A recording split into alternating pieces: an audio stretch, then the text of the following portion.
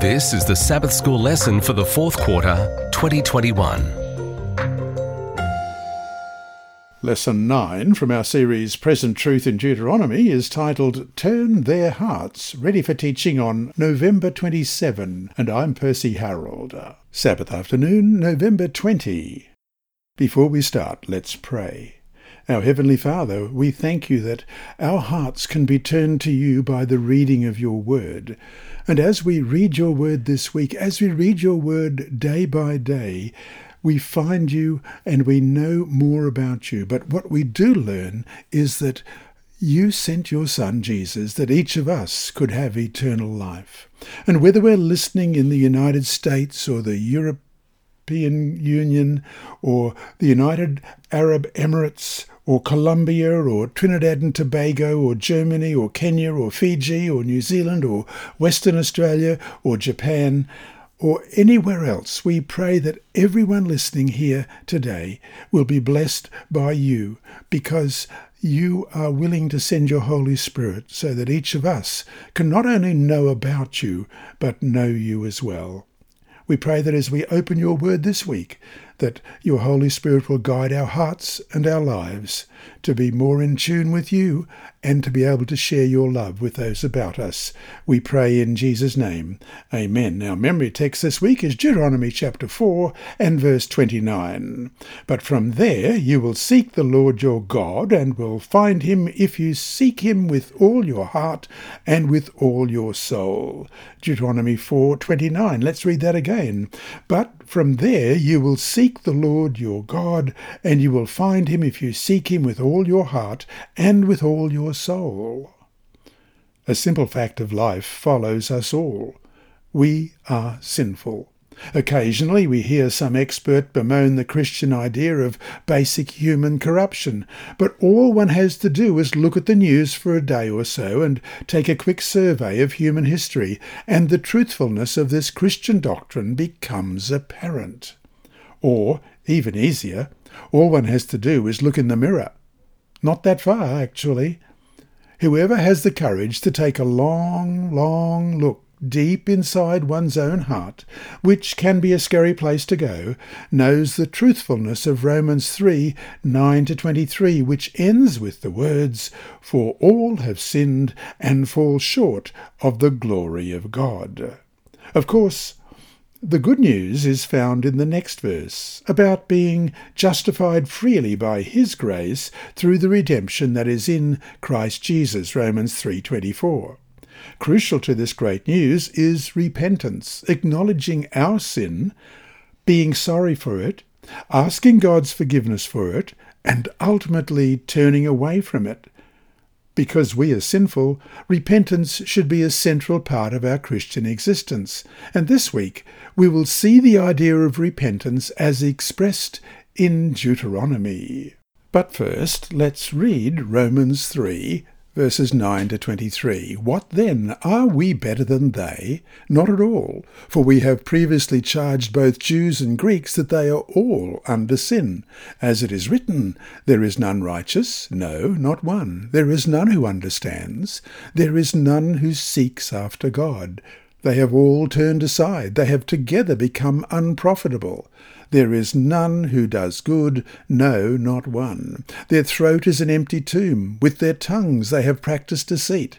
The poison of asps is under their lips, whose mouth is full of cursing and bitterness. Their feet are swift to shed blood. Destruction and misery are in their ways, and the way of peace they have not known. There is no fear of God before their eyes. Now we know that whatever the law says, it says to those who are under the law, that every mouth may be stopped, and all the world may become guilty before God. Therefore, by the deeds of the law no flesh will be justified in his sight, for by the law is the knowledge of sin. But now the righteousness of God apart from the law is revealed, being witnessed by the law and the prophets, even the righteousness of God, through faith in Jesus Christ, to all and on all who believe.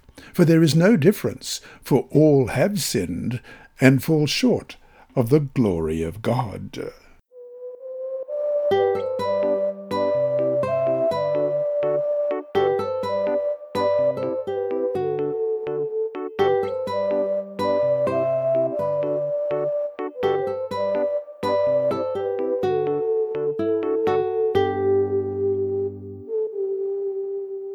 Sunday, November 21. Me Yitten. Biblical Hebrew, like most languages, is sprinkled with idioms, when specific words are used to mean something different from what they actually say. One idiom in the Old Testament is me yitten, that's M-I-Y-I-T-T-E-N. Me is the question who, and yitten means will give. So literally, me yitten is who will give. In the Old Testament, however, the phrase expresses the idea of a wish, of a desire, of someone wanting something badly. For instance, after their escape from Egypt, the children of Israel, facing challenges in the wilderness, exclaimed in Exodus 16 verse 3, "If only we had died by the Lord's hand in Egypt." The phrase "if only" came from me yitten. In Psalm 14:7, David utters, "Oh, that the salvation of Israel were come out of Zion." The Hebrew doesn't say "oh," it says me yitten. In Job 6 verse 8, when he exclaims, "Oh, that I might have my request," "oh" is again from me yitten. Read Deuteronomy 5:22-29, focusing especially on verse 29. What does it mean that the word translated as "oh" comes from me yitten? Deuteronomy 5, beginning at verse 22. These words the Lord spoke to all your assembly in the mountain from the midst of the fire, the cloud, and the thick darkness with a loud voice. And he added no more. And he wrote them on 2 tablets of stone and gave them to me.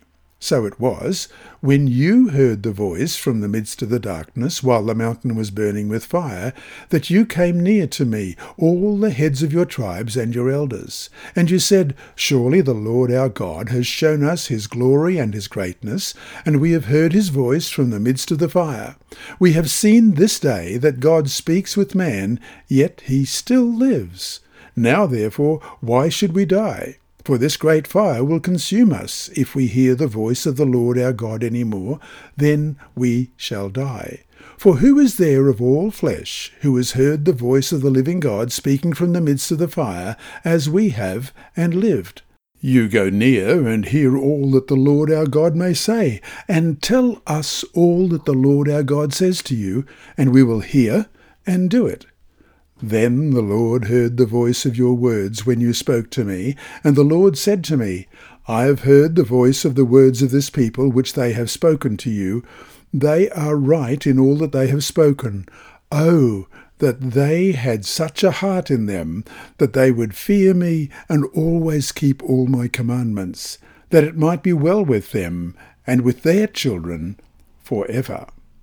Here is the Lord, the Creator God, the one who made space, time, and matter, the one who spoke our world into existence, the one who breathed into Adam the breath of life, uttering a phrase generally associated with the weaknesses and limitations of humanity.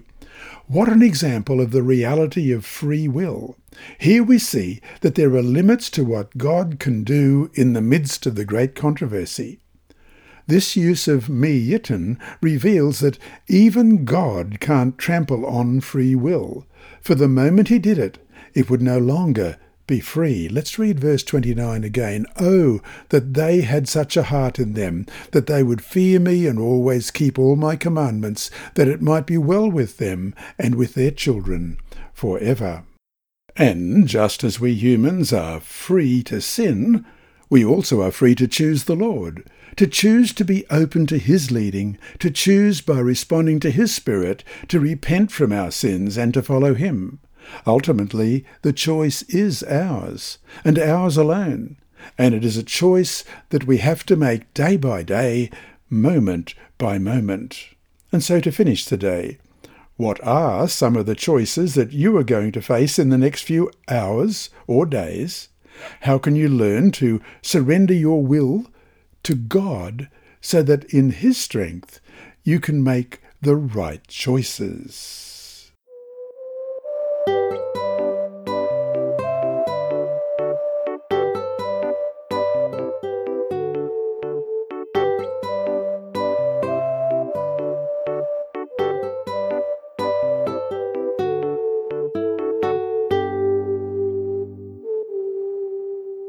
Monday, November 22. Seek me and find me. All through the Bible we find evidence of God's foreknowledge. That is, he knows beforehand all that will happen. Whether the rise and fall of world empires, as in Daniel 7, or individual actions just hours before they occur, as in Matthew 26:34, assuredly I say to you that this night, before the rooster crows, you will deny me 3 times. The Lord knows the end from the beginning. This foreknowledge, even of our free choices, has no bearing whatsoever on the freedom of those choices. Thus the Lord knew, even before he brought the children of Israel into the land, what they would do when in the land. Read Deuteronomy 4, verses 25 to 28. What did the Lord say that the people would do after they had been in the land promised them? Deuteronomy 4, beginning at verse 25, When you beget children and grandchildren and have grown old in the land, and act corruptly, and make a carved image in the form of anything, and do evil in the sight of the Lord your God to provoke him to anger, I call heaven and earth to witness against you this day, that you will soon utterly perish from the land which you cross over the Jordan to possess. You will not prolong your days in it, but will be utterly destroyed. And the Lord will scatter you among the peoples, and you will be left few in number among the nations where the Lord will drive you. And there you will serve gods, the work of men's hands, wood and stone, which neither see, nor hear, nor eat, nor smell. In the verses before, the Lord tells them specifically not to make idols and not to worship them, as we read in Deuteronomy 4, verses 15 to 20. Take careful heed to yourselves, for you saw no form when the Lord spoke to you at Horeb out of the midst of the fire, lest you act corruptly and make for yourselves a carved image in the form of any figure, the likeness of male or female, the likeness of any animal that is on the earth, or the likeness of any winged bird that flies in the air, the likeness of anything that creeps on the ground, or the likeness of any fish that is in the water beneath the earth. And take heed, lest you lift your eyes to heaven, and when you see the sun, the moon, and the stars, all the host of them, you feel driven to worship them, and serve them, which the Lord your God has given to all peoples under the whole heaven as a heritage. But the Lord has taken you and brought you out of the iron furnace, out of Egypt, to be his people, an inheritance as you are this day. Yet the following verses pretty much say that making idols and worshipping them is exactly what they are going to do, despite all the warnings. Notice that in Deuteronomy 4:25, Moses is clear that it won't happen immediately. After all that they just had experienced, they weren't likely to fall into idolatry right away. However, over time, after a generation or so, the tendency to forget, as it said in verse 9 of chapter 4, what the Lord had done for them and what he had warned them against, would lead them to do exactly what he warned them against. Read Deuteronomy 4:29 to 31. What does the Lord say he will do for them in this specific situation?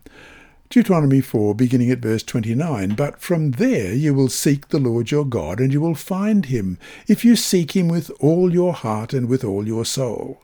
When you are in distress, and all these things come upon you in the latter days, when you turn to the Lord your God and obey his voice, for the Lord your God is a merciful God, he will not forsake you, nor destroy you, nor forget the covenant of your fathers, which he swore to them. God's grace is amazing. Even after they fall into the horrific evil of idolatry, even after they have received the due consequences of their sins, if they turn to the Lord, he will forgive them and restore them. In short, if they freely choose to repent, he will accept their repentance. The word in Deuteronomy 4:30, often translated turn, really means to return. That is, they are going back to the Lord, to where they were supposed to have been all along. The Hebrew word teshuvah, from that same root word for to return, means repentance. Thus, at the core, whatever else is involved in repentance, it is a return to God after we have been separated from Him by our sins.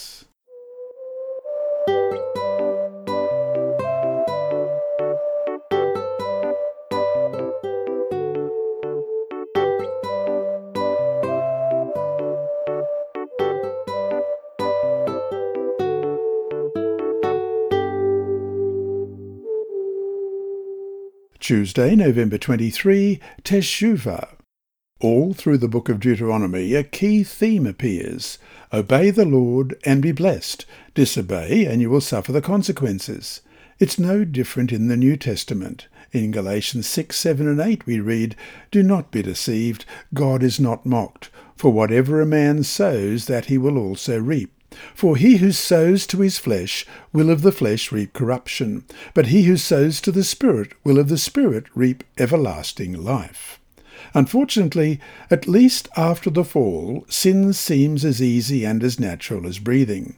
And despite all the warnings and promises, as in Deuteronomy 30 verse 11, for this commandment which I command you today is not too mysterious for you, nor is it far off, many of the people did precisely that.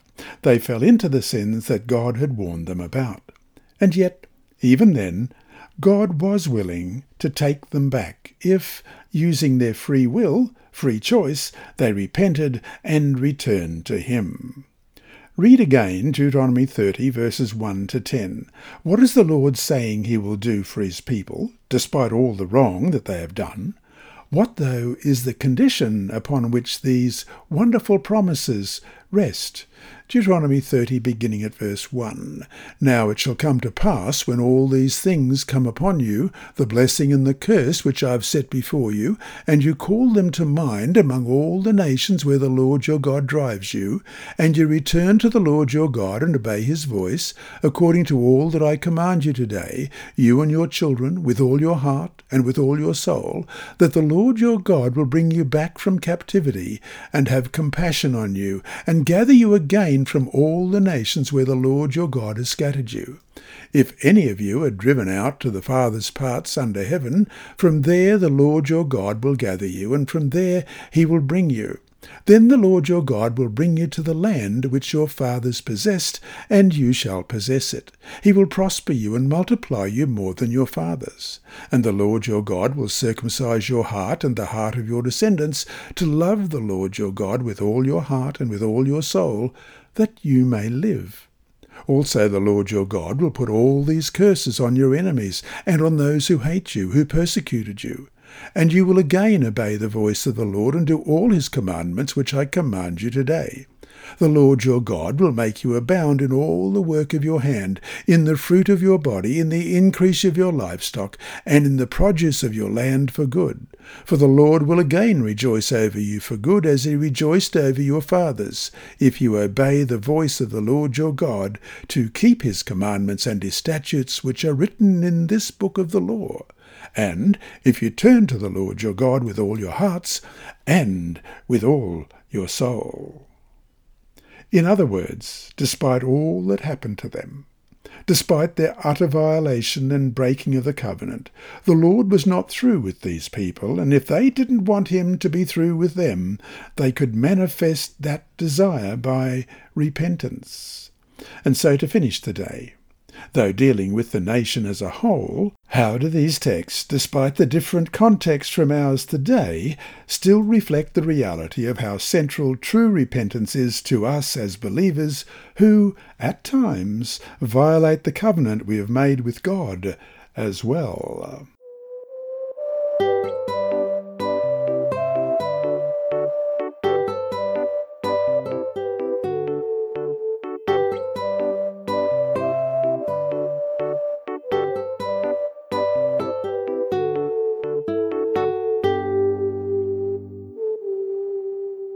Wednesday, November 24. With all your heart. Deuteronomy chapter 30 verses 1 to 10 reveals the grace and goodness of God for backsliders and sinners, even when those sinners and backsliders were previously blessed by God in unique ways. Deuteronomy 4:7, for what great nation is there that has God so near to it, as the Lord our God is to us? For whatever reason we may call upon him. Despite all that he had done for them, and despite the fact that they had no real excuse or justification for their sin, they sinned anyway. Can anyone relate? And yet, even then, what? In Deuteronomy 30, verses 1 to 10, focus on what repentance, returning, teshuvah, to God entailed, what was required, and what should that teach us today about what true repentance involves? So let's read Deuteronomy 30, 1 to 10 again. Now it shall come to pass, when all these things come upon you, the blessing and the curse which I have set before you, and you call them to mind among all the nations where the Lord your God drives you, and you return to the Lord your God and obey his voice, according to all that I command you today, you and your children, with all your heart and with all your soul, that the Lord your God will bring you back from captivity, and have compassion on you, and gather you again from all the nations where the Lord your God has scattered you. If any of you are driven out to the farthest parts under heaven, from there the Lord your God will gather you, and from there he will bring you. Then the Lord your God will bring you to the land which your fathers possessed, and you shall possess it. He will prosper you and multiply you more than your fathers. And the Lord your God will circumcise your heart and the heart of your descendants, to love the Lord your God with all your heart and with all your soul, that you may live. Also the Lord your God will put all these curses on your enemies and on those who hate you, who persecuted you. And you will again obey the voice of the Lord and do all his commandments which I command you today. The Lord your God will make you abound in all the work of your hand, in the fruit of your body, and in the increase of your livestock, and in the produce of your land for good. For the Lord will again rejoice over you for good, as he rejoiced over your fathers, if you obey the voice of the Lord your God, to keep his commandments and his statutes which are written in this book of the law, and if you turn to the Lord your God with all your heart and with all your soul. Ultimately, they had to make the choice to return to him and obey him with all their hearts. In one sense, the real issue was their hearts, because if their heart were right with God, their actions would follow. That is, they would be obedient. That is why they were given the wonderful promise that if they returned to the Lord, sincerely turned to him, then he would work in them and would circumcise their hearts. They would have to make the choice, amid their captivity, to return to God, and he would then bring them back to himself and to the land. And then there, in the land, he would bless them. And part of the blessing is that he would work in them to change their hearts even more toward him, so that they and their children would love the Lord your God with all your heart and with all your soul, that you may live. Deuteronomy 30, verse 10. In the end, responding to the promptings of God, they would have to truly repent of their sins. And although dealing with a different historical context, Ellen G. White wrote, "The people mourned because their sins had brought suffering upon themselves, but not because they had dishonoured God by transgression of his holy law. True repentance is more than sorrow for sin. It is a resolute turning away from evil." And that's from Patriarchs and Prophets, page 557. Let's have a look at Acts chapter 5 and verse 31. Him God has exalted to his right hand to be Prince and Saviour, to give repentance to Israel and forgiveness of sins. And this is a truth that we can see in Deuteronomy 30, verses 1 to 10. And so to finish today, how can we know the difference between being sorry for the consequences of our sins, which anyone can do, and being sorry for the sins themselves? Why is this distinction so important?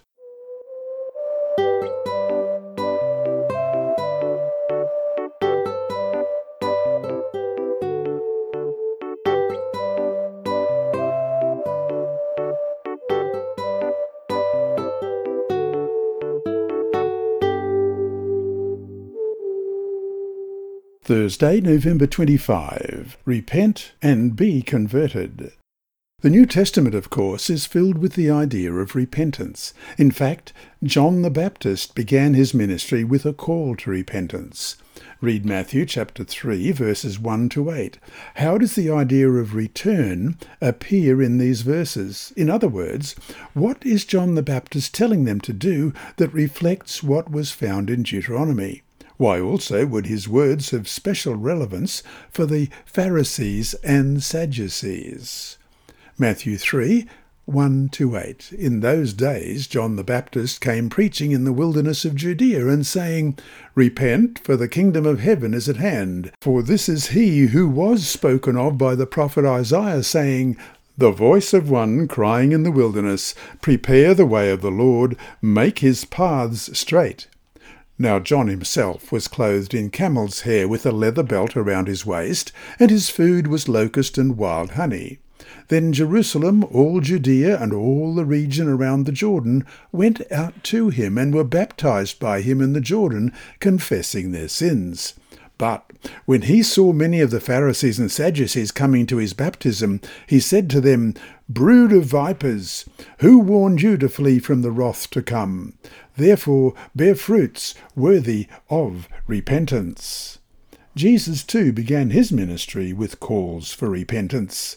Read Mark 1:15. What does Jesus say, and why does he relate repentance with the gospel? Mark 1:15, and saying, The time is fulfilled, and the kingdom of God is at hand. Repent and believe in the gospel. Whether it be John the Baptist talking specifically to the religious leaders or Jesus to the nation as a whole, the idea is the same. We are sinners, and though Christ came to save sinners, we must repent of our sins. And that repentance, whether as a backslider or as a faithful Christian who falls into sin or as a new convert, includes a turning away from our old sinful ways. We must acknowledge our sinfulness and expressing repentance for our sins themselves, and not just the consequences of them.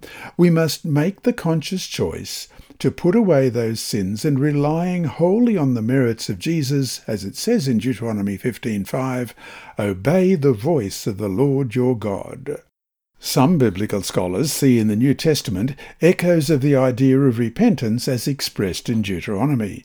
For example, when Peter accuses the nation of having crucified Jesus, many of the people were cut to the heart and said to Peter and the rest of the apostles, Men and brethren, what shall we do? In Acts 2, verse 37. That is, being aware of their sin, they were sorry for it, cut to the heart. And they wanted to know what they should do now to be right with the God whom they had offended. Is this not pretty much the same situation as with all of us? Sinners who have offended God? And so to finish the day, read Acts 2, verse 38. How did Peter respond to the question? And how does this question reveal the principle behind true repentance? Acts 2, beginning at verse 38. Then Peter said to them, Repent, and let every one of you be baptized in the name of Jesus Christ for the remission of sins, and you shall receive the gift of the Holy Spirit.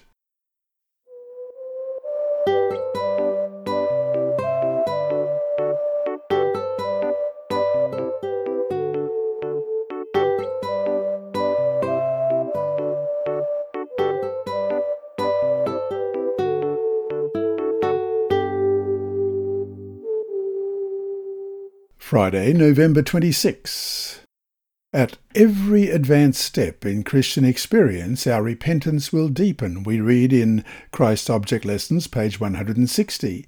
It is to those whom the Lord has forgiven, to those whom he acknowledges as his people, that he says, Then shall ye remember your own evil ways, and your doings that were not good, and shall loathe yourselves in your own sight. Ezekiel 36:31. Again he says, I will establish my covenant with thee thee, and thou shalt know that I am the Lord, that thou mayest remember and be confounded, and never open thy mouth any more because of thy shame, when I am pacified toward thee for all that thou hast done, saith the Lord God, in Ezekiel 16, verses 62 and 63. Then our lips will not be opened in self-glorification. We shall know that our sufficiency is in Christ alone. We shall make the apostles' confession our own. I know that in me, that is in my flesh, dwelleth no good thing. Romans 7:18. God forbid that I should glory, save in the cross of our Lord Jesus Christ, by whom the world is crucified unto me, and I unto the world. Galatians 6:14. End of quote. And from the same book, page 202, the goodness of God leadeth thee to repentance. Romans 2:4. A golden chain, the mercy and compassion of divine love, is passed around every imperiled soul. The Lord declares, I have loved thee with an everlasting love, therefore with loving kindness have I drawn thee. Jeremiah 31, verse 3. End of quote. And that brings us to our 3 discussion questions for this week. 1. Though we must repent, how can we be careful to avoid the trap of making repentance into something meritorious, as if the act of repenting itself is what makes us right before God? What is the only way we can be right before God? 2. Then Judas, we read in Matthew 27, 3-5, his betrayer, seeing that he had been condemned, was remorseful, and brought back the 30 pieces of silver to the chief priests and elders, saying, I have sinned by betraying innocent blood. And they said, What is that to us? You see to it. Then he threw down the pieces of silver in the temple and departed, and went and hanged himself, we read in Matthew 27, 3-5. No doubt Judas was sorry for what he had done to Jesus. After all, he killed himself. Why, though, are his actions not deemed true repentance? And 3. How should the reality of human sinfulness, even our own sinfulness, keep us humble before others, in that we don't judge them, and before God? Why should the fact that it took the cross, that is, the death of the Son of God, to save us, show us just how bad sin really is?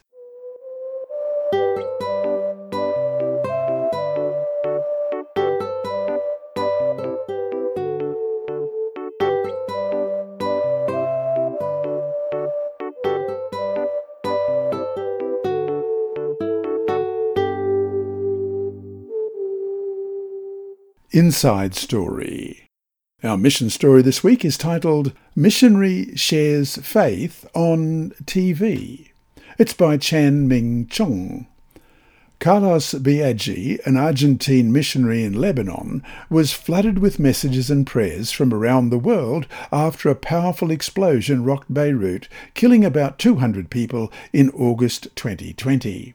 One of the messages that Carlos received came from an Argentine pastor with whom he previously had served as a missionary in Paraguay. I have contacts with the media in Buenos Aires, the friend wrote. If someone wants to interview you, would you be willing? Minutes after Carlos said he was willing, the friend wrote that a journalist from C5N Television, a 24-hour national news channel, wished to conduct an on-air interview the next day. When you see an appropriate time during the interview, give your personal testimony, he said. Because it's a major television channel, I believe that the interview will be short, most probably 5 minutes at the most. It'll be a miracle if it lasts 10 minutes. The interview, broadcast live across Argentina and other parts of the Spanish-speaking world, lasted an astounding 9 minutes and 50 seconds. During that time, Carlos, Dean of the Business Administration faculty at the Seventh-day Adventist Church's Middle East University, described the wave of hot air that struck his face moments after a warehouse exploded in Beirut's port. He spoke about efforts by the Adventist Church and the Adventist Development and Relief Agency to respond to the tragedy. At the request of the television host, he also shared his personal testimony about God called him to work in Lebanon. Carlos said he had followed God's leading to Beirut after receiving a doctorate in business from the Adventist International Institute of Advanced Studies in the Philippines. They invited me to work here and said, "The truth is that it wouldn't be easy," he said. But I said, "If God wants me to go to Lebanon, I will go. If he doesn't want me to go, I won't go." No matter what family or friends said, God had to show me that this was the place where he wanted me to be. That day I prayed and opened my Bible to Isaiah 6, he concluded. What I read confirmed God's plans for me because Isaiah replied, "Here I am, send me." I knew that this was a sign, and I thank God. This mission story illustrates mission objective number 2 of the Seventh-day Adventist Church's I Will Go strategic plan to strengthen and diversify Adventist outreach in large cities across the 1040 window among unreached and underreached people groups and to non-Christian religions. Learn more at iwillgo2020.org. And there's a lovely smiling photograph here on the left of Carlos Biaggi from Argentina. This lesson was read by Dr. Percy Harold for Christian Services for the Blind. Sponsored by the Sabbath School Department and distributed through Hope Channel Australia, this podcast is also redistributed by Hope Channel Germany, Christian Record Services for the Blind, and It Is Written. It is also available on SoundCloud and through multiple podcast distributors, including Apple iTunes. Remember, God is always faithful.